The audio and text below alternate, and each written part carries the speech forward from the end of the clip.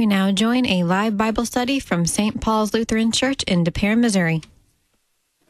Good morning. I'm Pastor Glenn Thomas, one of the pastors here at St. Paul's Lutheran Church in De Pere, Missouri. We welcome all who are with us here this morning in our gymnasium. Also, all joining us on KFUO 850 AM and worldwide KFUO.org. Today we're going to be looking at the scripture lessons that are assigned for the Festival of the Reformation. This year, with Reformation falling right in the middle of the week on a Wednesday, I think most churches that don't have a separate Reformation or All Saints service are probably making the same decision that we are, and that's that next Sunday, on the Sunday before Reformation, we'll be celebrating the Festival of the Reformation, and then the following Sunday, after the fact, be celebrating All Saints Day. So today then we'll be looking at those lessons that are assigned for the Festival of the Reformation. Let's begin with the word of prayer then. In the name of the Father, and of the Son, and of the Holy Spirit. Amen. Lord God, Heavenly Father, we come before you this day, ever thankful that it is by your grace, your undeserved love for us, through your Son, Jesus Christ, and all that he did for us on the cross, that our sins are completely wiped away, and we have everlasting life. We thank you for your revelation of that truth to us, for the creation and sustaining of faith that you have given us in our baptism and continue to sustain throughout our lives, and that is that faith in Jesus Christ that saves us. Be with us this day and send your Holy Spirit to bless our study together. We ask this in Jesus' name. Amen. All right. Before we get, you might say, into the weeds, the one thing we want to kind of keep in front of us is what's the main point when it comes to the Reformation. What's the main truth that stands as a clarion or a beacon when it comes to the Reformation? And it's exactly what I just said in the prayer, that we are saved simply by God's grace, his undeserved, unmerited love for us. We didn't deserve it. There's nothing we could do to deserve it, frankly. And it is strictly through faith in Jesus Christ. What Christ has done for us on the cross is credited by God to us as righteousness. Our own works, our own efforts avail us nothing, not a thing, when it comes to being declared righteous before God. We'll see this especially in the second lesson from Romans chapter 3. In fact, that's the one of the very key texts when it comes to this truth. But as I say, before we get down into the scriptures themselves, that's going to be the theme that you will see today especially. I began with the collect for the day at the top of the page. And so you see today we'll look at the collect. We'll look at the first lesson, which notice is not from the Old Testament. It's Revelation, just 2 verses in Revelation. Then there is that Romans text, which is the key text in terms of the doctrine of justification by grace through faith. Then we have John 8, 31 to 36 assigned for this year. Jesus talking about knowing the truth and the truth setting you free. And then if we have time, we'll look at Psalm 46, which is or at least a portion of Psalm 46, which is the psalm assigned for the Reformation. No extra charge if we look at the psalm as well. All right, so collect. Let's take a look at that first. Almighty and gracious Lord, pour out your Holy Spirit on your faithful people. And notice here, keep us steadfast in your grace. Right? There we see that one beacon word for us. Keep us steadfast or strong in your grace and truth. Now remember in the gospel lesson, Jesus is going to say, if you abide in my word, you will know the truth, and the truth will set you free. And we'll talk about that a little bit more when we get there. But the truth is that there is salvation by grace through faith in Jesus Christ. And then deliver us in times of temptation. And especially we think of a Reformation and the doctrine of times when we're tempted to turn to ourselves instead of to God for our forgiveness strictly by grace. Defend us against all enemies, including Satan, who would like nothing more than to distort the gospel and cause us to turn away from the gospel and turn toward ourselves and our own efforts. And grant to your church your saving peace through Jesus Christ, your Son, our Lord, and so on. Okay? All right. let's take a look, first of all, at Revelation chapter 14, verses 6 and 7. So just 2 verses here. And I'll tell you a little interesting interpretation that was flying around at Luther's time. But let's read just the verses first of all, and then we'll get into it. Verse 6, "Then I saw another angel flying directly overhead with an eternal gospel to proclaim to those who dwell on earth, to every nation and tribe and language and people. And he said with a loud voice, 'Fear God and give him glory, because the hour of his judgment has come, and worship him who made heaven and earth, the sea, and the springs of water.'" All right. What we want to do is take this in context here in Revelation chapter 14.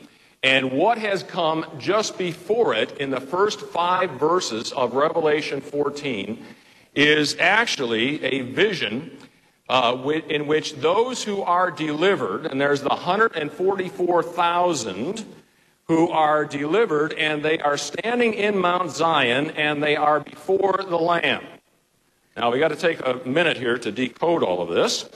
144,000, does that mean that just 144,000 are going to be saved? Nobody else is going to be saved?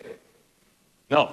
I understand that was a teaching, actually, that the Jehovah's Witnesses held to at one time, and then when their membership got up to around 144,000, they thought they better change that. It's not the best motivation for evangelism. It means, we would say that, the book of Revelation is written in a special type of literature called apocalyptic literature. And apocalyptic literature, like Revelation, like portions of Daniel in the Old Testament, for example, are written using images and symbols, like, for example, dragons and beasts. And the numbers also are used in a symbolic way most of the time. So the 144,000, we think of 144 is what number squared? 12 times 12. And the 12, we think, is the Old Testament church, symbolized by the 12 tribes of Jerusalem. The 12 of the New Testament would be symbolized by the 12 disciples or apostles, okay? And then the number 1,000 is actually 10 times 10 times 10, and the number of 10 in apocalyptic literature is usually a number of completeness. So what we are thinking here, the way we interpret this, it's not just 144,000 are going to be saved. It's the entire Old Testament church, the entire New Testament church. It's everybody that God calls according to his purpose, okay? And so the picture is they are there. The saints from the Old Testament church, saints from the New Testament church are all there around the throne of God. And let me just read from verse 1 of Revelation 14. "Then I looked, and behold, on Mount Zion." Now, Mount Zion, again, is used typically to speak of that new Jerusalem, that heavenly home, stood the Lamb. Now, who is the Lamb who's standing there? Who would be the Lamb? Jesus, the Lamb of God who takes away the sin of the world, right? The ultimate sacrificial Lamb is he. And with him, 144,000 who had his name and his Father's name written on their foreheads. Well, we don't think, again, they literally had it stamped on their foreheads. It's a way of saying that they were in his name. They were his followers. They believed in him, okay, and trusted in him. And then if we look a little bit further down to verse 4, "It is these who follow the Lamb wherever he goes. These have been redeemed from mankind as first fruits for God and the Lamb, and in their mouth no lie was found, for they are blameless." What does it mean in agriculture to be the first fruits? What are the first fruits in agriculture? Anybody know? The best? What about first? What does that mean? It's the first of the harvest, right? The first of the harvest that comes in. And in the Old Testament, the first of the harvest that was brought in was to be given to God. You didn't keep it. You didn't put it in your own store bins. You gave it to God. Why? It's a recognition that what? What you just took in out of the ground, where did that come from? God, just like our sermon today, right? It all comes from God and is a gift to us. So the first fruits were given to God, and it was also a recognition that God is going to give you a whole lot more. There's a whole lot more out there in the field to be brought in yet, okay?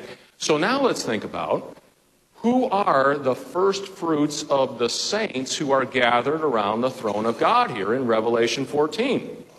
Those who died first, right? And are there before the throne of God and before the Lamb. Some of them would include the martyrs who have died and given up their faith, or given up their lives rather, because of their faith. And there's I've had a number of people, and they are gathered there worshiping at the throne of God. I've had a number of people come up to me, and more than one certainly, say that for them, one of the most meaningful parts of the worship service is right before the Lord's Supper, where we join in that preface and say, therefore, with angels and archangels and all the company of heaven, we laud and magnify your glorious name, evermore praising you and saying, we down here on earth at the Lord's Supper, we speak of it as a foretaste of the marriage feast and the Lamb and his kingdom which has no end.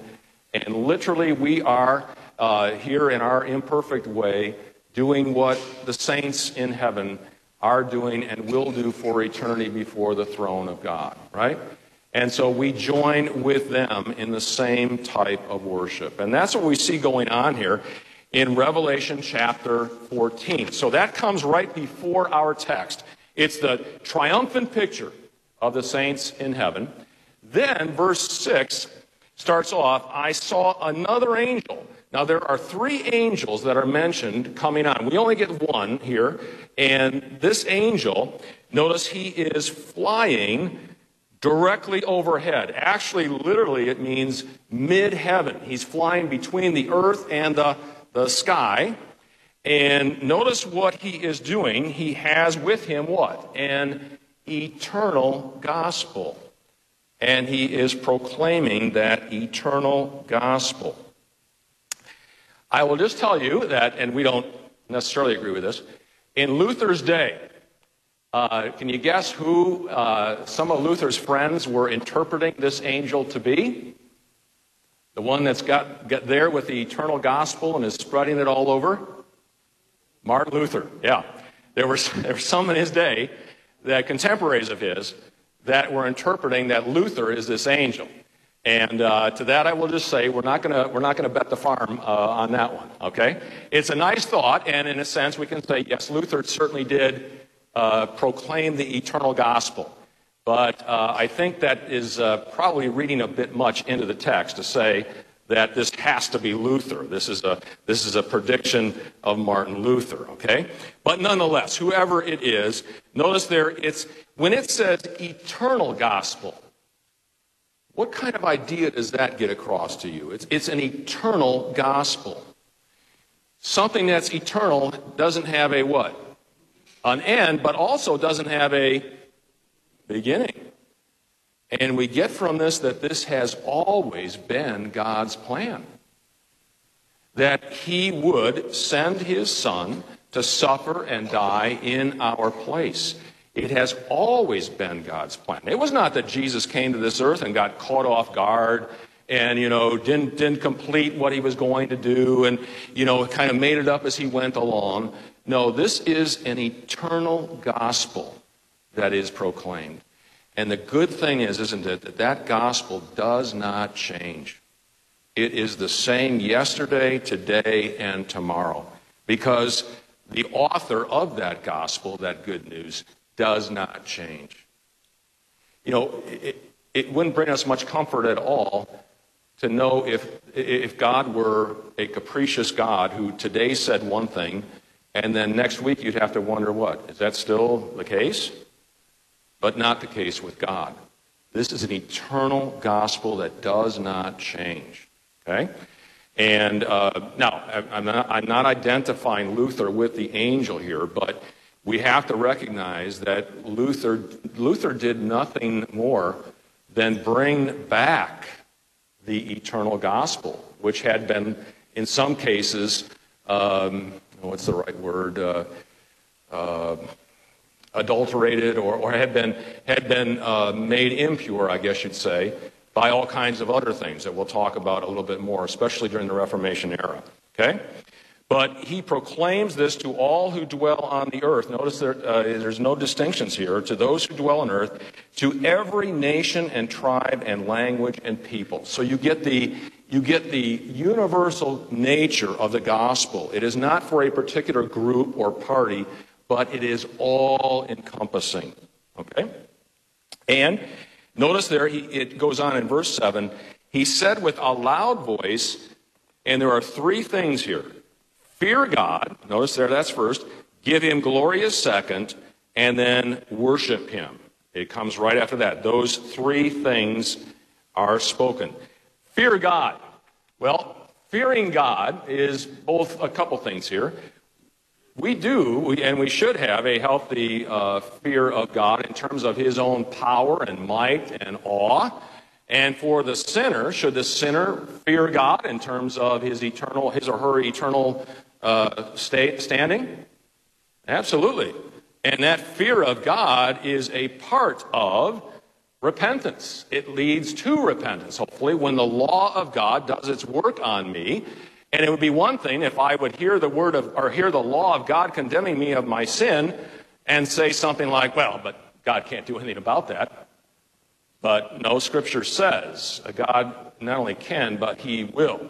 Even Jesus speaks of a lake of burning fire where there will be weeping and gnashing of teeth. So it's that fear of God on the part of the sinner. Now let me ask you this. Do we still, as Christians, as baptized children of God, do we still fear God in the sense that we're afraid that he is going to get us? He's going to just do us in? No. That fear has been removed, hasn't it, by the gospel and all the promises of God. But in what sense do we still perhaps have a fear a little bit, not a little bit actually, of God? A respect, a reverence, an awe. In much the same way, I think, for our parents as we're growing up, right? We have a fear, a reverence, a respect for them. We don't fear that they're going to harm us or they're going to do us some physical harm. And there is still probably a little bit of the awe of God's power and might, too, isn't there? I mean, there's just that sense that he is the all-knowing, everywhere present, all-powerful God of the universe, of all creation. So there's that fear in the sense of, to stand in the presence of this mighty God. And the only way we can stand in his presence today or on the last day is if we're clothed in the righteousness of his own Son. And that's, again, what the Reformation was all about. It's nothing that I bring to the table to be able to stand before him. He gives me all that I need to stand before him. Okay? We have to keep that in mind. All right. So we fear him, we give him glory, and we know that God is glorified when people come to faith in Jesus Christ. We would look at John 14, where Christ says pretty much the same thing, that even before going to the cross, says now is the time to glorify your name. And so God, I have always said, God has no greater glory. We usually think of the glory of God in terms of his power and his miracles and all that. But where does God have greater glory than on the cross? When he would humble himself in the person of Jesus Christ and willingly, voluntarily die for his people. God has no greater glory than in that weakness and making himself vulnerable and weak and actually dying for us. Okay? So glorify God. And then finally, notice worship him. Word literally means to bow down before him. And he says, going back to creation, worship him who made heaven and earth, the sea, and springs of water. And notice the hour of judgment has come, this messenger says. So let me ask you this. The hour of judgment has come. Good news or bad news? The hour of judgment has come. Good news or bad news? Is that a yes? How is it, or to whom or for whom is it bad news? Unbelievers, those who have rejected Christ's call and God's gracious call to forgiveness. And actually, for whom is it good news? All believers in Jesus Christ, right? All whom he has called to his faith. You know, we can't imagine what that day is going to be like when all who have gone, when we are reunited with all who have gone before us, body and soul. Now, bodies no longer corrupted by sin in any way, shape, or form. The way God originally created Adam and Eve in the image of God. And, you know, I was teaching the 8th grade confirmation class in school the other day, and I said, just think about that we're gonna see Moses, we're going to see Elijah, Isaiah. I says, think of the questions you want to ask them, you know. And again, we just can't imagine what that's going to be like. Or the disciples, you know. It just is, we can't imagine what that is going to be like. And so it is, you know, the hour of judgment has come is both a bad news. You might say this is an example of how the same news can be both law and gospel, right? For the unbeliever, it's law. And for the believer, we say Maranatha, or come quickly, Lord, right? Yeah. All right. So that is the very short first lesson next week in the Reformation, Festival of the Reformation. And I don't know, I really didn't find anything that it was chosen because some in Luther's day thought this angel was Luther. There's actually a third angel also that some of his contemporaries thought had to be Luther also. So there's sort of a division of the house as to which one. And again, I don't want to be up here saying that we endorse that interpretation of this. I don't think we can be that specific with this at all. But I think more this is chosen because, again, of the truth that it displays. That, you know, turn to God, fear him, give him glory, and bow down and worship him. And that's certainly part and parcel with Jesus as our Savior by grace through faith. Okay? All right, let me stop there for a second. Any comments, questions, just on this Revelation text before we move on? All of 2 verses. Yes? What's going to happen to the people who are unbelievers? Well, Jesus makes this pretty clear in Matthew 25, that there'll be this great separation that'll take place between the sheep and the goats, you might say, as he puts it. The sheep being the believers, the goats being the unbelievers. And he will just say, depart from me. And again, he's spoken in other places of into the lake of burning fire, which we would take as a reference to hell itself. There's the parable of the gathering of the fish, and they bring the fish on shore and they separate the good from the bad, and same thing there. So there's a great division on the last day. Believers, everlasting bliss in heaven. Unbelievers, everlasting torment in hell. Yes?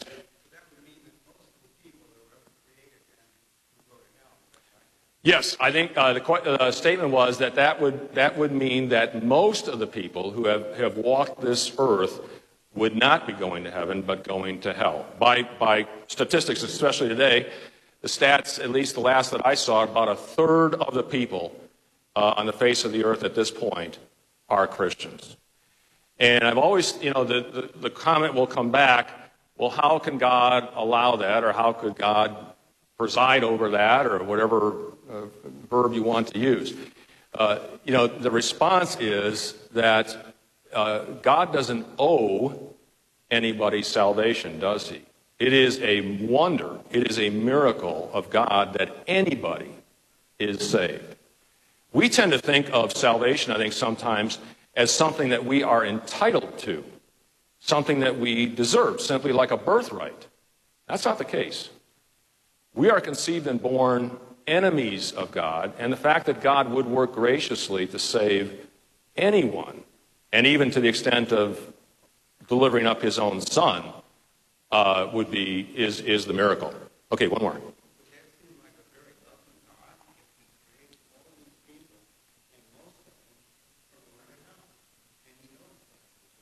Yeah, question comes back about the love of God.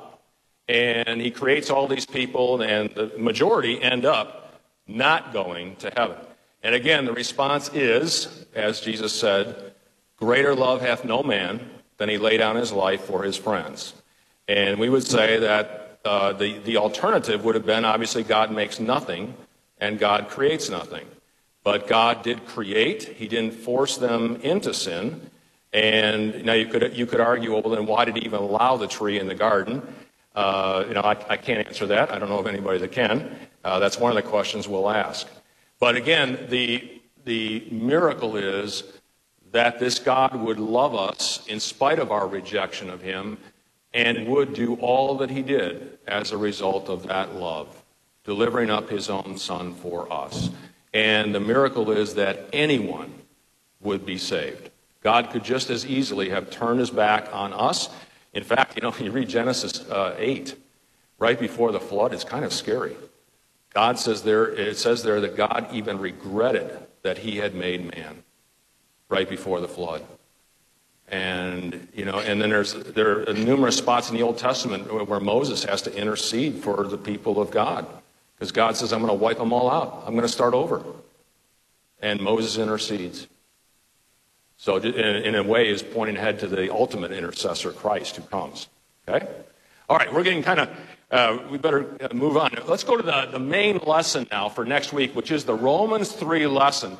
And this is the one that's up every Reformation, every festival of the Reformation. And we probably don't have time to go through this, read it all through first. Let's just start out taking it verse by verse. Paul starts out here, now we know, and Paul is a very skilled writer and very good with rhetoric. Now we know. So what's he doing here?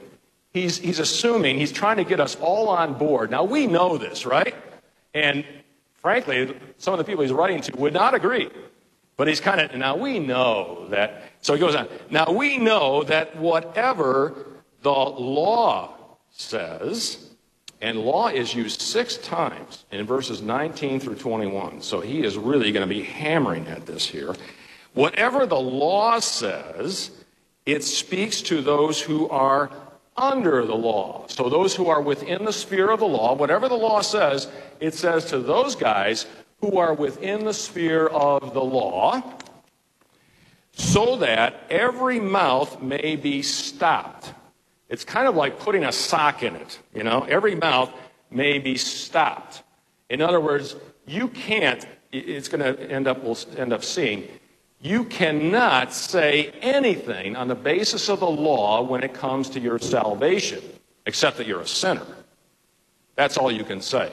It's like put a sock in it, if you're trying to argue by the law. And, we can't say a thing, okay? And notice here, the whole world may be held accountable to God. So is anyone left off in terms of being accountable before God? The whole world is accountable. And that word accountable there is actually a legal term.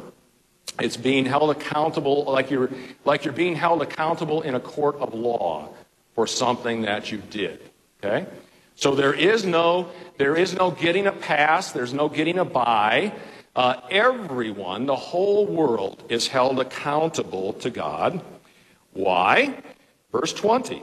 For by works of the law, no human being will be justified in his sight, since through the law comes the knowledge of sin. Boy, there's a lot in that one verse. By works of the law. Paul uses that phrase, works of the law, and it means any type of human activity or human endeavor directed toward God. Okay? So the arrow is from us up to God. Any human activity or endeavor by us in relation to God. Okay? And he says, by that human endeavor on our part toward God, notice there, no human being will be justified. And that word justified is a legal term also. It means to be declared righteous or to be declared not guilty, to be declared innocent before God. And so notice here that by works of the law, by human activity directed toward God, nobody, no one will be declared righteous or will be justified. So that is about as categorical a statement as you can possibly make. And then he goes on, since or because, what is the chief purpose of the law that Paul says in this next little phrase? Through the law comes what? Knowledge of sin. And we call that what use of the law? The second use, where the law acts as a mirror, right? Showing us our sin. When I look into the Word of God, and specifically into His law, I might think something's just fine, or I might think it's so-so, but God says, no, that is sin. Or God's law tells us what we must do, and I may fail to do that, right? That's the chief purpose of the law, is to point out our sin to us and point out our need for a Savior. See, I may not realize that unless I have the law of God directed toward me. And so in that sense, the law works together with the gospel in a perfectly seamless way. The law, again, points out my sin and points out that I need a Savior. The gospel, of course, is the good news of my Savior. And I've said this before, this is what separates Christianity from all other major world religions. All other major world religions, when you get right down to it, they've all got their different ways of doing it, but it's always the direction is from us to God. It's human activity directed toward God. Christianity is the only one where the flow is in the exact opposite way. It's what God has done for us that makes the difference, not what we have done for God. And that separates Christianity from all other major religions. Okay? And it's exactly what Paul is saying right here. That by works of the law or human activity directed toward God, no one will be declared righteous or will be justified. You cannot make a more categorical statement than that. It's universal truth. Okay? So going on, now to verse 21. But now.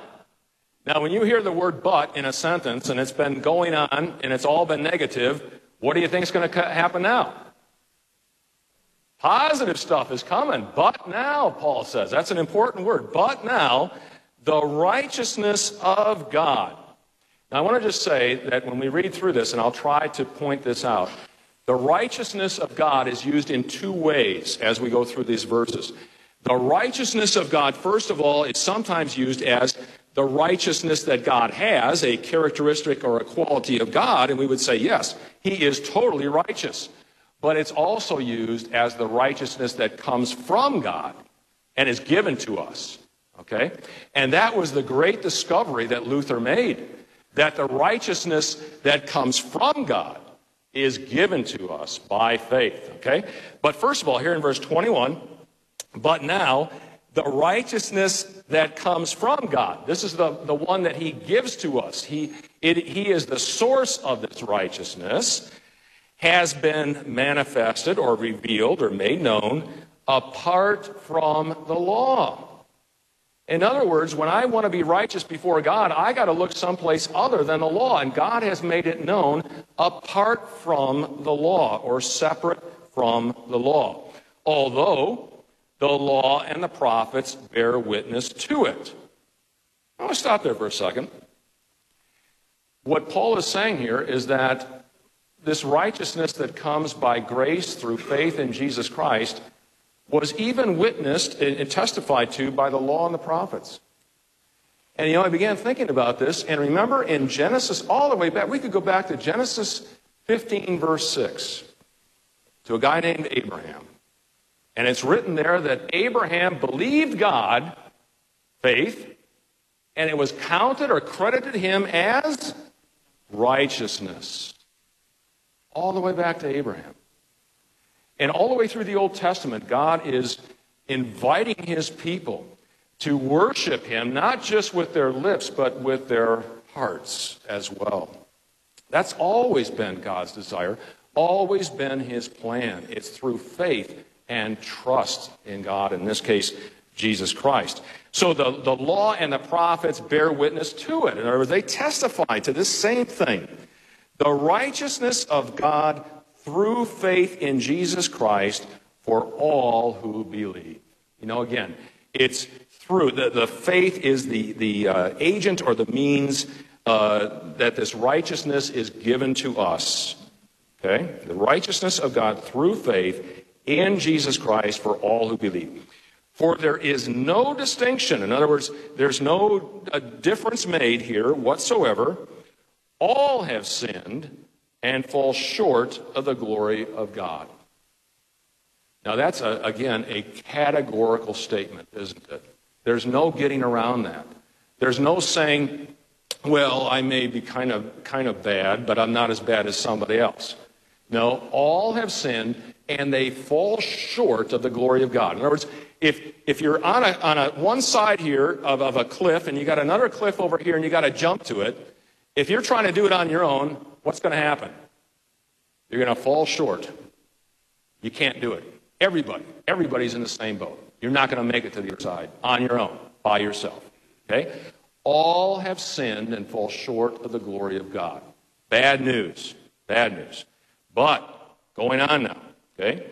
And finally now are justified or are declared righteous by his grace.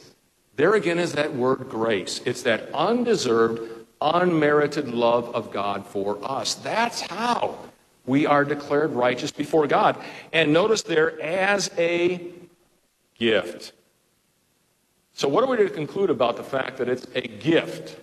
Pastor Thompson referenced this a little bit in his sermon this morning based on a discussion he had with our 8th graders. But when I get a gift, done in the perfect sense of this gift now. I know sometimes we give gifts and we may have other motives in mind by giving a gift to somebody, maybe even self-serving times.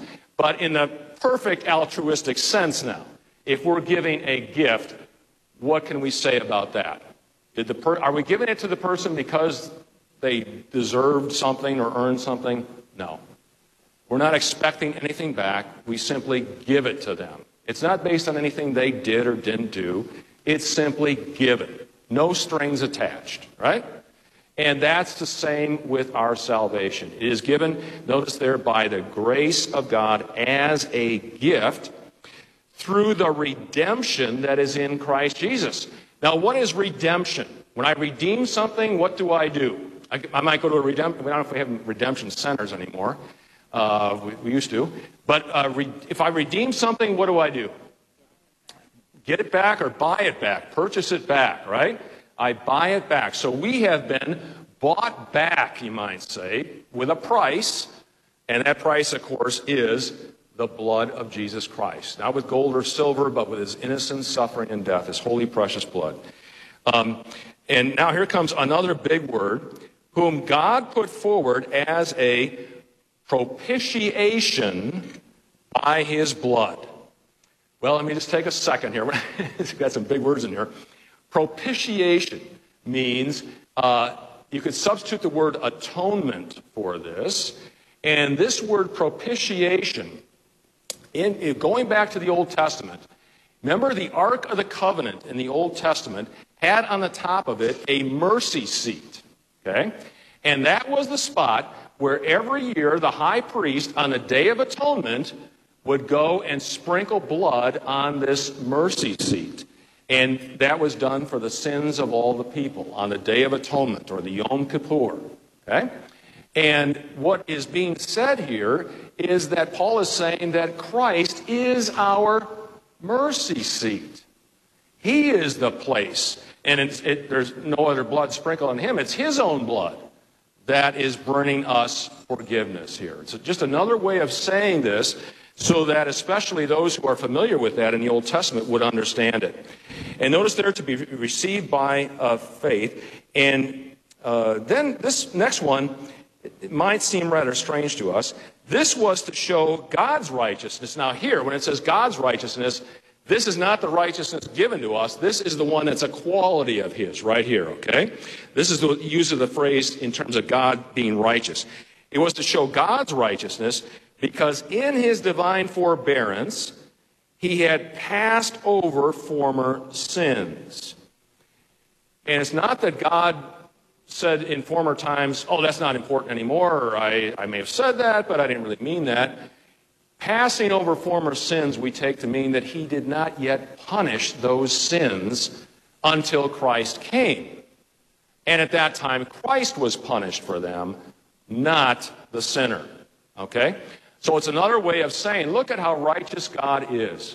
He even passed over, or you might say held off the punishment for all these sins that were committed before Christ walked this earth and allowed Christ, his own son, to bear the brunt of that punishment. And that's, again, is showing how righteous God is, okay? It was to show, verse 26, his righteousness at the present time, again, that's God's righteousness at the present time, so that he might be just or righteous and the justifier, the one who has faith in Jesus. It's kind of a play on words there. That this God who put off punishing sin until Christ came and took the punishment is both just, he's righteous, and he's also the one who makes righteous, the one who justifies. Okay? He's one and the same. So you get both uses of that word right there. Okay? Then finally, finishing up, then what becomes of our boasting? Now earlier on in chapter 2, verse 13, Paul references the Jews who were boasting of their keeping of the law. And we think this is probably a circling back to that. What becomes of our boasting, in keeping the law, that we've kept the law so well? It is excluded, Paul says. It's shut out. And we could say actually by God it is shut out because of what God did for us in Christ. By a law of works? No. But by the law of faith, or the rule of faith. And this is the key verse right here, we conclude that one is justified or is declared righteous by faith apart from the works of the law. Notice they're being declared righteous or being declared innocent. Are we active or passive in that? We are passive. It's nothing we do. God simply declares it to be so, and it is so. Just as certainly as he said, let there be light, and there was light, so he also declares us righteous, and it is. It simply is. Okay? Now, just real quickly, there in Luther's day, of course, it was earlier on in Romans 1:16, the just shall live by faith, or the righteous shall live by faith, that sent the light bulbs off in Luther's, and he understood that, again, that the righteousness of God is not only a quality that God has, but something that God gives to us by faith. That the one who by faith is righteous shall live is another way of translating what we just read. And in Luther's day, of course, there was great abuse of this truth. That, again, people were offered ways to help themselves and help their loved ones. The teaching of purgatory, for example, is something that we, again, would vehemently reject. But again, purgatory being a stopping off place for Christians now, not for non-Christians, but for Christians, Catholics would teach, on the way to heaven to be purged or purified of any remaining guilt or sin. And of course, it got to be a real disgusting thing, and what really set Luther off was the sale of indulgences, which were pieces of paper signed by the Pope that were supposed to give you years and years, and in some cases thousands of years, out of purgatory. You could transfer those to your parents, your relatives, and at the height of it, a guy named Johann Tetzel was the most well-renowned salesperson of indulgences, came into Luther's territory. And the famous expression that he had was, as the coin in the coffer clings, the soul from purgatory springs. So as you put the money in, it clings in the chest, the soul from purgatory springs. And people began trusting in these pieces of paper that they had purchased over and above Christ. And even started buying them ahead of time for sins that they thought they might commit in the future. And so it was indulgences. It was paying money to have a mass said, spoken by a priest, whether there was anybody there or not, just going through the motions and speaking the mass. Again, was thought to be a good work, pleasing in the sight of God, and transferable for years out of purgatory, and so on. And the list could go on and on. And my purpose here is not to be running down the Catholic Church. I think we too have to be careful in our own lives, don't we? That there are times where we are tempted to think that I'm just a little bit more deserving of this from God than somebody else, right? We always want to circle around, and there is, it's a part of the old Adam, I think, and still that we still carry around, that we want to be able to say that maybe just in a little bit I was able to help out here, right? We're too proud sometimes to just receive something freely, the way God gives it, you know? And I don't know if it's any worse in America because of our American work ethic or not, but it just seems sometimes like it's so hard to swallow that, isn't it? That I want to do something. Well, the nice thing is, after you receive all this gift, there's plenty you can still do. You know, not in order to get it, you've already got it. But in response to what God's given you, there's still plenty out there for you to do. And you can feel good about that. But, you know, in terms of trying to do something that's going to make me right before God, there's always that temptation that we have, you know. The rich young man who comes to Jesus, remember, and what's his question? What must I do to be saved, right? And that whole, Jesus leads him along that process to see that unfortunately his wealth and his riches meant more than following Jesus. So there's always that temptation. We want to do something to make ourselves right. And the unfortunate thing is we cannot do anything. No matter how hard we try, we can't do anything. But the good news is God has done it all for us. There's nothing left for us to do to make ourselves right with God. He declares us righteous. That's it. It's over. All right, let me stop here for a minute. Any comments, questions, statements? All right, let's go on. We'll finish the gospel. The gospel lesson is relatively short. John 8, 31 to 36. And notice here the emphasis upon truth. And we would say again, that's a reference. Well, first of all, it's a reference to Christ as the one who is the way, the truth, and the life. Also a reference to the gospel that is embodied by Christ, that he is the way to forgiveness and everlasting life. Verse 31, so Jesus said to the Jews who had believed in him, and I won't go into the detail here, but it seems like some of the Jews at this time were following him, but it wasn't a real heartfelt conviction. They were still kind of outside of saving faith, but were starting to follow him. Notice, if you abide or continue or remain in my word, and that word would be his whole teaching, everything he's teaching, right? If you abide in my word, you are truly, not will be, but are truly my disciples. And a disciple being a student or being a follower.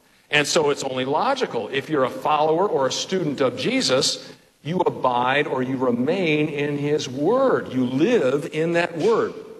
And notice, and the result, you will know the truth. And again, we would say that is synonymous with Christ and the gospel. And the truth will set you free. Well, what does the gospel, what does this truth set us free from, would we say? Set us free from what, Jesus? What do you think? Sin, death, right? And that's going to be coming up. Jesus will say just that. Now watch what the Pharisees, the Jews, do here. Verse 33, they answered him, we are offspring of Abraham and have never been enslaved to anyone. How is it you say you will become free? Well, what are they relying on there? They are descendants of Abraham. They are descendants of the promise. We've never been a slave to anyone. Well, wait a minute. Not so sure about that.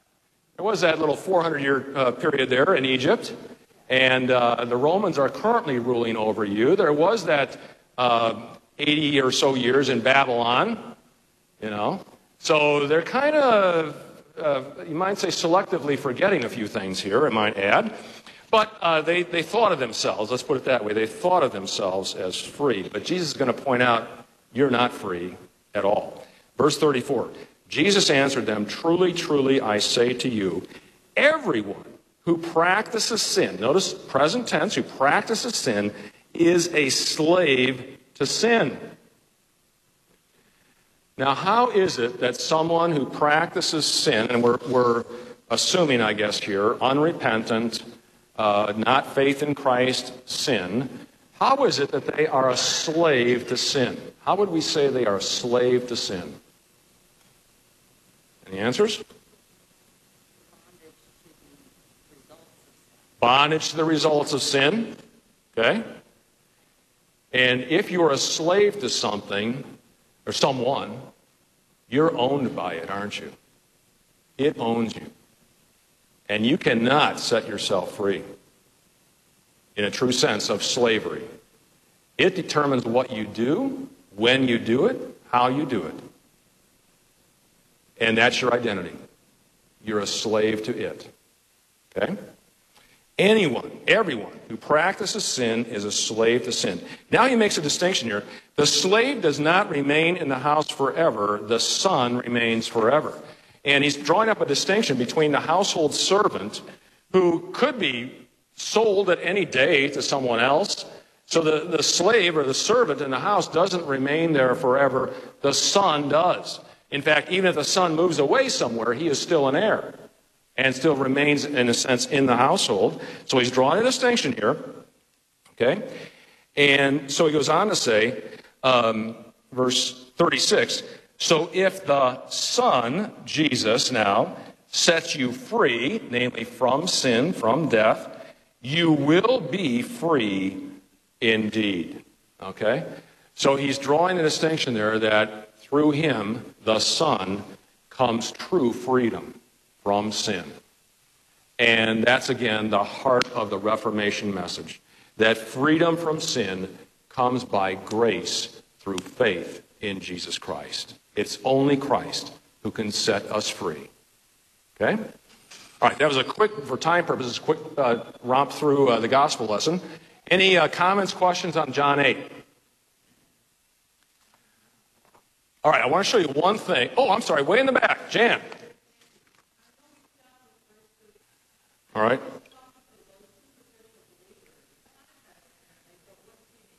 Yeah.